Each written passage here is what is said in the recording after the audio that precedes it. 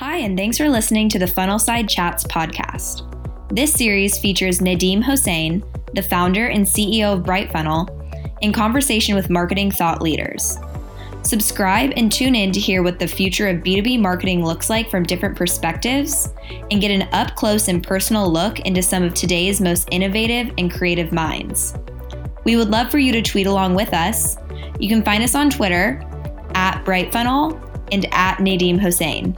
So, without further ado, I'll kick it over to Nadim. Hello, everyone. This is Nadim Hossain, co-founder and CEO of BrightFunnel. I'm delighted to be here for another one of our Funnelside Chats with Jon Miller, who is CEO of Engagio and co-founder of Marketo. I'll let him introduce himself as well. How's it going? Yeah, good. It's good to be on the podcast. So yeah, my background has been in marketing technology for pretty much my whole career. Started out at a company called Engagio, which is the leading marketing technology of the mid-90s. Went from there to Epiphany, where I was the first product manager, leading marketing technology of the internet bubble. And then, when we sold Epiphany in 2005, that's when Phil Fernandez and I hooked up to start Marketo, arguably leading marketing technology of the last 10 years. Mm-hmm. And yeah, my most recent thing is Engagio. Wonderful. And so let's start right after college. So your first job was in marketing technology, the first company you mentioned? Sort of. So yeah. The short story is this book called The One-to-One Future. You've probably seen it. That came out in 1993. Yeah. I graduated college in 94, so it was kind of very, very much as I was coming out and trying to figure out what I wanted to do. And it really inspired me, this idea of using data and analytics to bring kind of 1800s corner store level personalization to the masses, kind of industrial level, economies of scale. And what I was so attracted about that was it's about using math and science in business. Mm-hmm. I was graduating college in 94 with a degree in physics and decided I wanted kind of to be in the business world or at least give it a try. So it just kind of made sense. I was naturally drawn towards anything where I could kind of have that quantitative element. So this whole idea of one-to-one marketing was really appealing to me. I ended up at a consulting firm called Exchange Partners that was sort of specializing in how to use data to make customer decisions. And Exchange Partners bought a technology company that was spun off as Exchange Applications that ultimately became Exchange. And they went public as a marketing technology. So I kind of had that association. And then when I was graduating from business school, then I it made natural sense for me to end up at Epiphany. Exchange was Epiphany's largest competitor at the time. So kind of made my way into marketing technology by way of this whole idea of the one-to-one future. And when you came out of business school, was it 99 or? Yep. Right at the peak of the bubble. So crazy times. So I went to college 4 years after you, so I missed everything by a couple of years. Yeah. But I landed in SF just at the end of the bubble in 2000. But I know 99 was crazy. And so of all the things you could have done, besides Epiphany being a space you knew about, why join that company? And tell me about how big were they and, what was it like back then? Yeah. Well, it's funny. It took a little while for me to realize that I wanted to be in a software business, ultimately, because what I'd really been driven by was just use data to make better decisions. And I was also attracted to companies like Capital One, right, sure, which use data to make better decisions, but more for kind of, driving credit. I was really drawn to Epiphany because they were making software that enabled that process kind of at greater scale. Now, I had no background in technology though, and I interviewed at Siebel, didn't get a job. I interviewed at probably a bunch of software companies and didn't get a job. It was just really kind of a lucky, fortunate coincidence that they were entering this marketing technology category right around the same time when I was, where I'd had the background from Exchange, where I kind of was looking. The other benefit I had was that there was a guy from the class of 98 before me who was there, and somebody who I really had respected. and who I'd met before. And so I kind of had the connection into it through that. So I actually did the same thing he did, and I started working there while still finishing up the second year of school. Got it. So I started working in January of 99, kind of 10, 15 hours a week. Yeah. Which was a great move because that was, I got my stock price locked in and my vesting locked in, even though I was only working 15 hours a week. Don't try this at home, kids. So when I joined, there were about 25 or 30 people. I was the first product manager. They had just hired a star CEO, a guy named Roger Saboni, who had been previously managing 70,000 people, at KPMG. They'd gotten big funding from Kleiner Perkins, so they were definitely kind of quote unquote a hot company. Sure. By the time I started full time in September, I think there were like already 150 people or something like that. Wow. So kind of that kind of crazy hyper growth period. And the IPO was later that year in 99. So if I'm not mistaken, that GSB class of 99 was an infamous one because of how much class that you guys skipped is what I've heard through the folklore. Is that a true story? Or? Oh, I don't know if we were any worse than other classes. I was a good student. I went to my classes and got good grades. So I don't know about other people. We had a fair number of people who dropped out. Kind of didn't come back after the summer because they started a business over the summer and decided to kind of. Was that Tim Chang's class? No, I don't think so. We had Stell and Dot was one. There were a few others.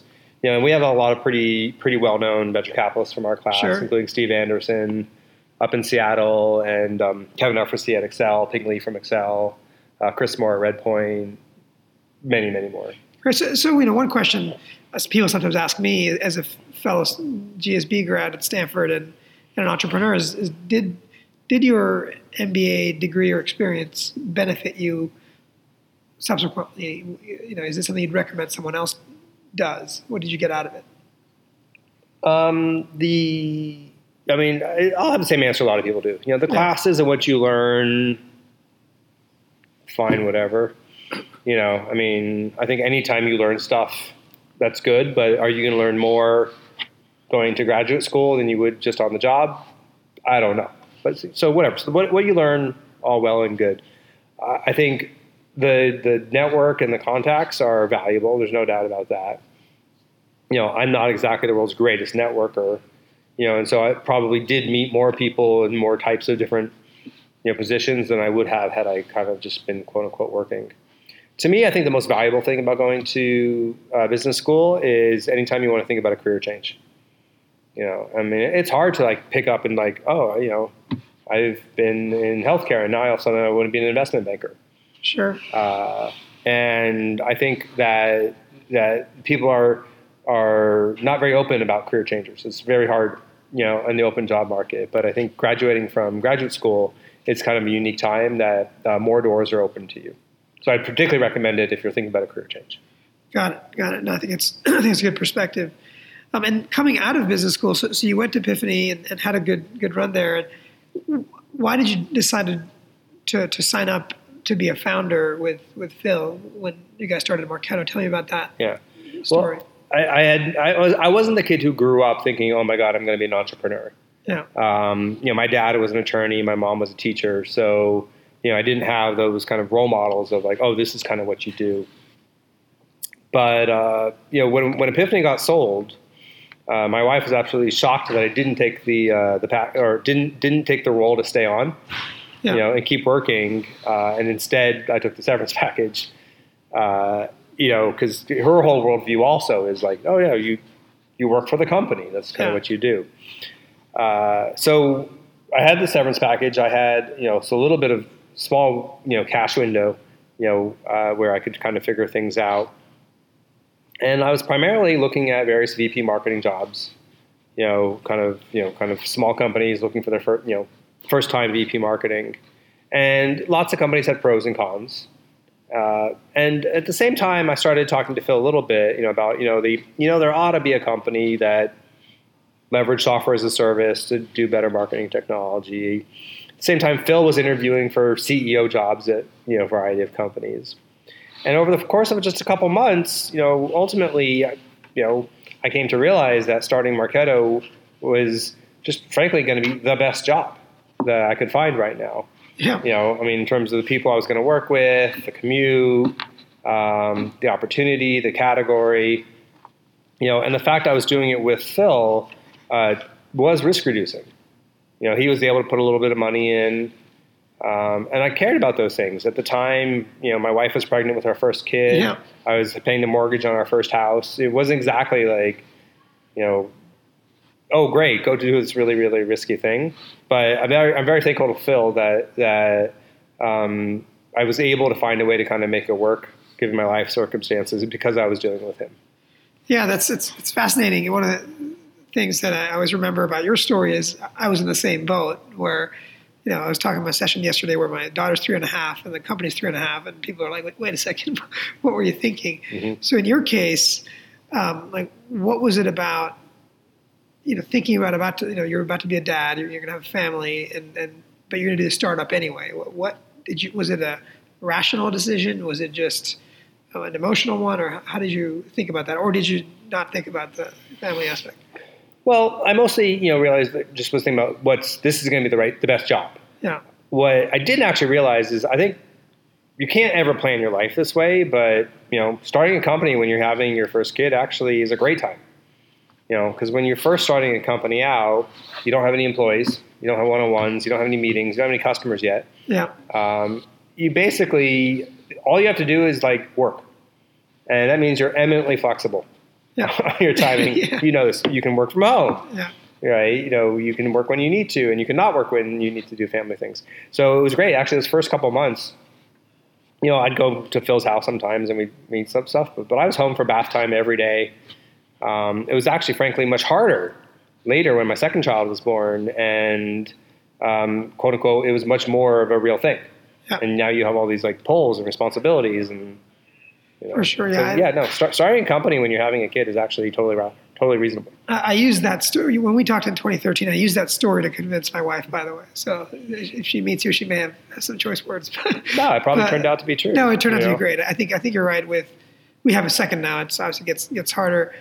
But what I don't think people realize, especially dads, yeah, is they always feel like, oh my gosh, I got to be so around and so present when the kid's born, and that when your kid's born, they don't do anything. Right. It's actually more important. How are you going to think about being around and present when the kid's 4 or 7? Yeah. And they need to go to baseball games, and that's actually, I think, much more important than when they're just a blob that sleeps. Yeah. The first 6 months. There's I didn't think I added a lot of value. You're there for the wife, not the kid. Exactly. It's more about being. My view was it's more about being. Can you be a good husband, a good enough. Right. And when the second kid is born, you're all about the first kid.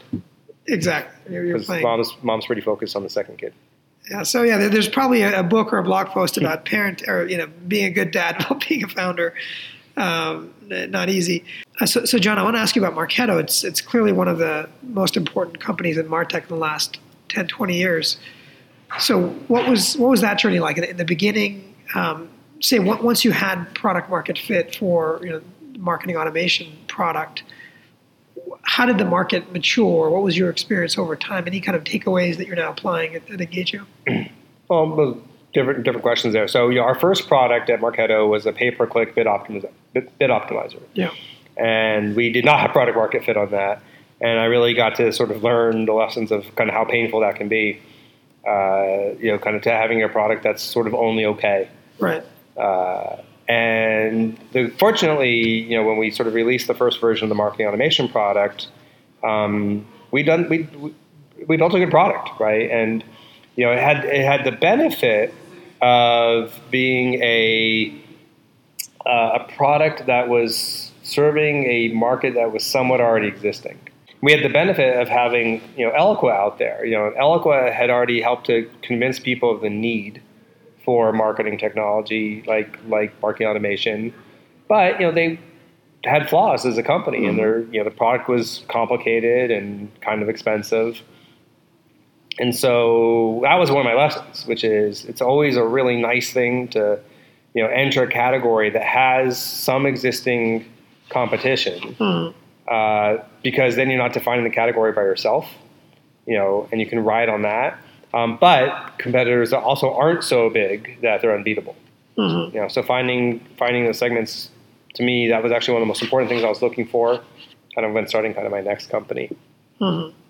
I think the other thing at Marketo that I was, as I look back at the days, we had our first head of sales, who was a good hire, but we weren't growing all that fast. And so Phil made the decision to make a change, particularly because Bill Binch became available. And we'd actually had tried to hire Bill about a year and a half before, and Bill was like, "No, you're too small for me." But now, Bill was ready. And how big were you this time? We weren't that much bigger, but we were, on the second product, not the first product, and 30 customers on the marketing automation product or something. And it was literally almost overnight, where once Bill was there, what I like to say is like magically somehow my leads got better overnight. Because now all of a sudden, there was somebody on the sales side to catch the balls I was throwing. And so that's obviously a very topical thing, this marketing sales alignment and head up. What was it about Bill and what he was doing at that stage that was so effective? He was just a deal execution machine. Like, hustler in all the good senses of the word. He got deals done, and he created a culture, kind of that got deals done. So I was, turns out I was doing a pretty good job with our content and other things of generating interest, and just needed somebody to kind of, have the same urgency on the other side of sales, to kind of take it. And so from there, things actually, once Bill came on and we had the marketing automation product, that was early 2008. Got it. Okay. Bill started in May of 2008. Now you recall November 2008, was when the financial crisis hit, and it seemed like the whole world was going to fall apart. And it didn't hurt us that bad. Like, we didn't really feel much. And I think it's because we were so small that sort of global macro, the forces that were driving our growth were just more important than any global macroeconomic thing because we were so tiny. Sure. So the only real impact for us was that our Christmas party was cookies in the office. In 2008, kind of saving money there. But then just 2009 hit, 2010. It was fairly just steady growth and execution. And if you look at Marketo, I think in the S1 the numbers are public from 9 onwards. I think it's like 4 million in 2009. So the growth trajectory was pretty phenomenal as far as the revenue growth, as far as compared to any other SaaS companies. There's others that are higher, but it's pretty fast. What was it the category? Was it how much you spent? Was it, just buying the growth, or what was it? What was the secret to that speed of that growth? Well, I would say, I think you need to get that kind of growth, you need multiple things to line up, and any one of them, without any one of them, you probably don't achieve it. First of all, you need a good category. And it's probably the most important. The reality is if your category is growing, you're going to grow, even if you're screwing up. Yeah. Number two, it really helps to have a good product. And it's funny. I always took every new employee we hired at Marketo to lunch, up until about 300 people. It's a lot of burritos. And one of the things I kind of ask people is like, all right, so now that you're here, what surprises you? What did you not know from the outside that now you know when you're on the inside? And probably the most common answer I got from people, especially people who'd been in the industry for a while, is I'm really surprised by just how well the product works. I think there's a lot of SaaS companies out there where like the product's just got some hair on it, and like you can survive. You can make things work even when the product doesn't work perfectly. But if you got a product that just works, it helps because then people are happier. And then you get positive word of mouth and references and, that whole thing. And then the third thing you need, so you've got the market, you've got the product, you also then need good sales and marketing execution. And I think we're well known for having a very good marketing system and funnel. And then we have good sales. And I really do think all three of those are necessary to get the kind of hyper growth we saw. To have at the same time. And, as you look at the, Marketo IPO, obviously you were there for a little bit after that. As you look at Martech in general now, it's by all measures expanded to be really have a lot more players, be bigger. How do you look at the current landscape? Is that good? Is that bad? Are you surprised? I think Scott Brinker has the smartest things to say on this topic. one of the things that he talks about is that Martech is actually the first major enterprise software company to grow up in the era of the cloud. Sales grew up with on-premise software, finance grew up with on-premise software. Marketing came to being, with SaaS. And by the way, that's partly because, marketing is a cost center in a lot of people's brains. Mm-hmm. You don't make a CapEx investment in a cost center. You don't buy on-premise software, but marketers have big OpEx budgets, which means marketing is sort of perfectly suited, for software. But because marketing is the first category that kind of grew up in the cloud, it just kind of makes sense that there's going to be this proliferation of companies because, it makes it easier to build things and to try things and to integrate things, and so, so not surprising, there's lots and lots of companies. I think that, and Scott also would agree with this, that there is some structure that starts to evolve in the category around kind of platforms and systems of record and, kind of ancillary solutions, what he would call experiences, or people might call workflow applications or something. And just like it makes sense to have only a few major operating systems that lots of people can work on, it makes sense that there'll be relatively few number of platform systems of record. And then constant innovation and experimentation with kind of applications kind of around the edge.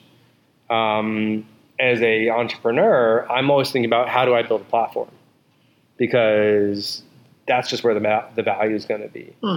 And you already see that with solutions like Salesforce.com kind of asking ISVs that integrate to them to pay a fairly hefty fee. The platform owner has a lot of power, and so how do you build? So how do we build platforms? Kind of for the future. Yeah, absolutely. And as you think about what you're doing now at Engagio, so what are you doing as a second-time founder, first-time CEO that you're doing as a result of doing Marketo the first time around? Well, I alluded to some of this around, just like, first of all, pick a good market that's growing. I mean, obviously, account-based marketing has been a good thing to kind of pin our hat on. And I mean, some people sort of say, John, I invented account-based marketing, which is clearly not true. But I absolutely think I poured a lot of, fuel on that fire. Sure. Yeah. I think another, thing is, again, I didn't invent account-based marketing, but I think in some ways I defined it for a lot of people. So I helped to amplify the category, but by itself, it was a category that was happening. And that's, I specifically was looking for that. Got it. For something. And related to that, I wanted a product that there are buyers for. I think one of the problems that the predictive companies have had is there's nobody in the marketing department sitting around, looking to buy predictive. You basically go and you build your model and you get your list of accounts, and then you're like, great, thank you, I'm done. Because there's no kind of ongoing problem there. Yeah. So anyway, so the point is, I learning from Marketo, I spent a fair amount of time thinking about the category and the space I wanted to be in. Obviously tried to build a good product and building a good execution. But I'm also doing a lot of things differently. I think the biggest difference is that at Marketo, Phil and I didn't spend really any time in the early days thinking about culture.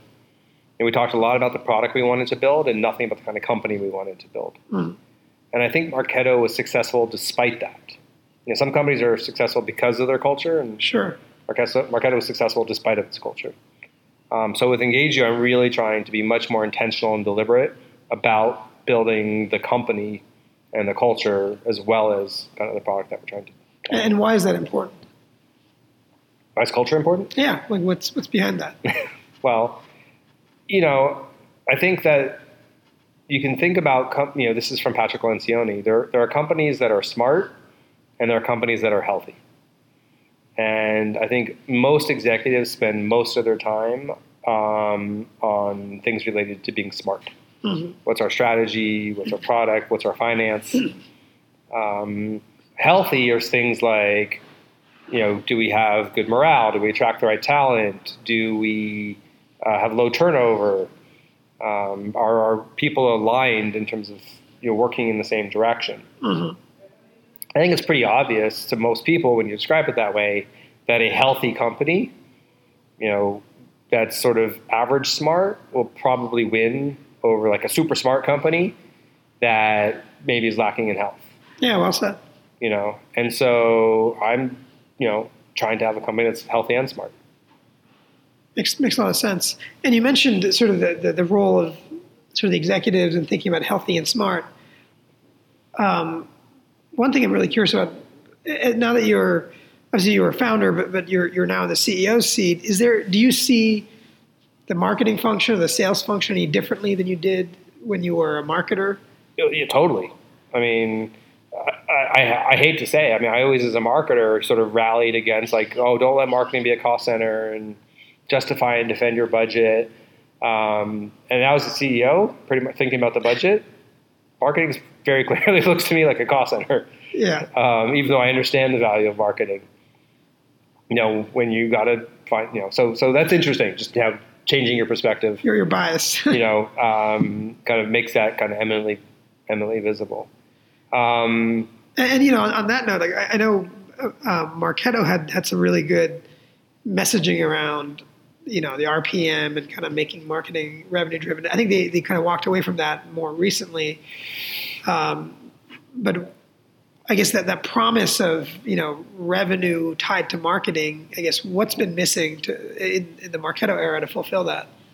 I don't think, it's just, as it's inherently a hard problem. Inherently, in order to tie marketing to revenue, you're making some assumptions, along the way, whether it's your attribution model or what, there's assumptions involved. That's always harder. I always like to say it's really easy to see sales outcomes and hard to see sales activity, kind of from the executive level. You don't really know what those salespeople are doing all day long, but if they close a deal. Sure. I think the opposite is true for marketing. It's really hard to see marketing outcomes. Like, what am I really getting for this? But it's really easy to see marketing activity. We did this webinar, we did this event, we ran that campaign. And I think that right there is just one of the key reasons why it's hard for marketing. Yeah, it's a hard problem. That's why we're tackling it. But so one of the things that gets asked about ABM, it's probably this conference, is it really new? We've always been doing target account selling, So what's your opinion on that? Is it really new, or is it putting a new name on something that's already existing? Well, I think there's two factors, right? I think there are a generation of people who've been around for a while, who, look at this and think it's not new because it's the same stuff we did 10 years ago to target accounts. What's different is that it's tools like Engagio and others are enabling it to happen at much greater scale. So you can do good account-based marketing manually to 5 or 6 accounts on a spreadsheet. Yeah.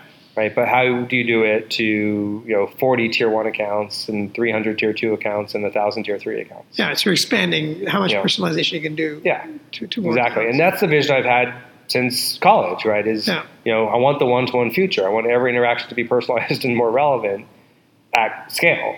And I think ABM is effectively trying to deliver it at scale. So I think it's not new to a set of people who've been around for a while, but it's just more scalable. I think there's a bunch of other marketers who grew up in the last 10 years, who grew up in the world of inbound and demand gen and content, and which might be most of the mid-level marketers. Yeah, certainly most of the mid-level marketers. And I think for them, I can go outbound to target accounts in a targeted way. That is really new and different, and that's okay. It seems new and different to them. Yeah.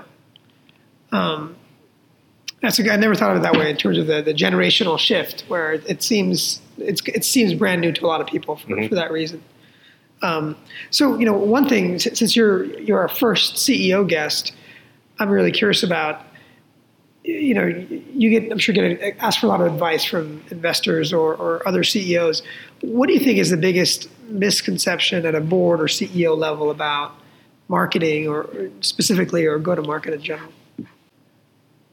I think one misconception that too many people have about marketing, is around events, and I think that marketers spend. It's still probably the biggest portion. Events are still probably the biggest portion of the marketing budget for many, many companies. Mm-hmm. And it's certainly kind of one of the most visible and kind of most exciting, things. I think that, at least my experience, it's also probably one of the lower ROI things. And I'm sure you've got good data on this, mm-hmm. Across your clients, but I think that there's probably on margin a misconception of, how valuable events are. And I've talked to a lot of marketers who look at the data and realize events aren't that great, mm-hmm. who then try to cut their event budget to put it into other higher performing channels. And then they get pressure from the board or from other people. It's like, why aren't we at show XYZ? Yeah. And sales in particular just seems to, our competitors are there, we need to be there. And that's hard for marketers to sort of defend against. Yeah, I mean, the thing that I always tell people is if there's value other than lead gen, that's great, right? You should just do the event because it's for your existing customers, it's a CS interaction, or it's it's more of a branding exercise or partner, catching up with partners. Then you should carve out some of the event budget and maybe not subject to the ROI of a demand gen rigor. I think that's so some of the people that say we have to be at RSA or Dreamforce or whatever industry is. It's a lot about branding, and I think there's some probably counterpoint to that. Yeah. I'm not sure that you just want to that calling it branding is like a get out of jail free card for having it not be measurable, but there has to be some metric somewhere. There's absolutely great. So I want to wrap up with one last topic. From the point of view, again, from the CEO seat, as you structured your marketing team, and just think of it maybe through the end of this year, how have you built your team? Where did you, maybe what sequence or what order or anything that might help someone else building a marketing team that's at a startup? Yeah. Well, I think, to me, it sort of starts with a high-level philosophy on what is your view of how much you're going to invest in marketing, and then answering that also in the context of how much are you going to invest in sales development. Yeah. At Marketo, we spend, for every dollar we spent in sales, we spend almost $1 in marketing, at Marketo. So relatively pretty big investment in the marketing budget. And as a result, at Marketo, marketing was driving a lot of the pipeline, 80% or more of all the pipeline that the sales team ultimately closed. If you look at the industry average, for every $1 in sales, marketing is somewhere between 30 cents to 50 cents. And does that include SDRs on the marketing side or the sales side? It's unclear, to be honest. Yeah. But I think most of the time, no. At least for kind of the rules of thumb I'm having here. So if marketing is 30% of the sales budget, I don't think you should be expecting marketing to be delivering 80% or 90% of the pipeline. It's a lot less. Maybe it's more like 20 or 30%, mm-hmm. Of the pipeline. And so then you got to figure out, okay, well, where does the rest of the pipeline going to come from? If it's not inbound through marketing, then what's going to come from outbound sales development? What's going to come from partners? What's going to come from our sales team prospecting?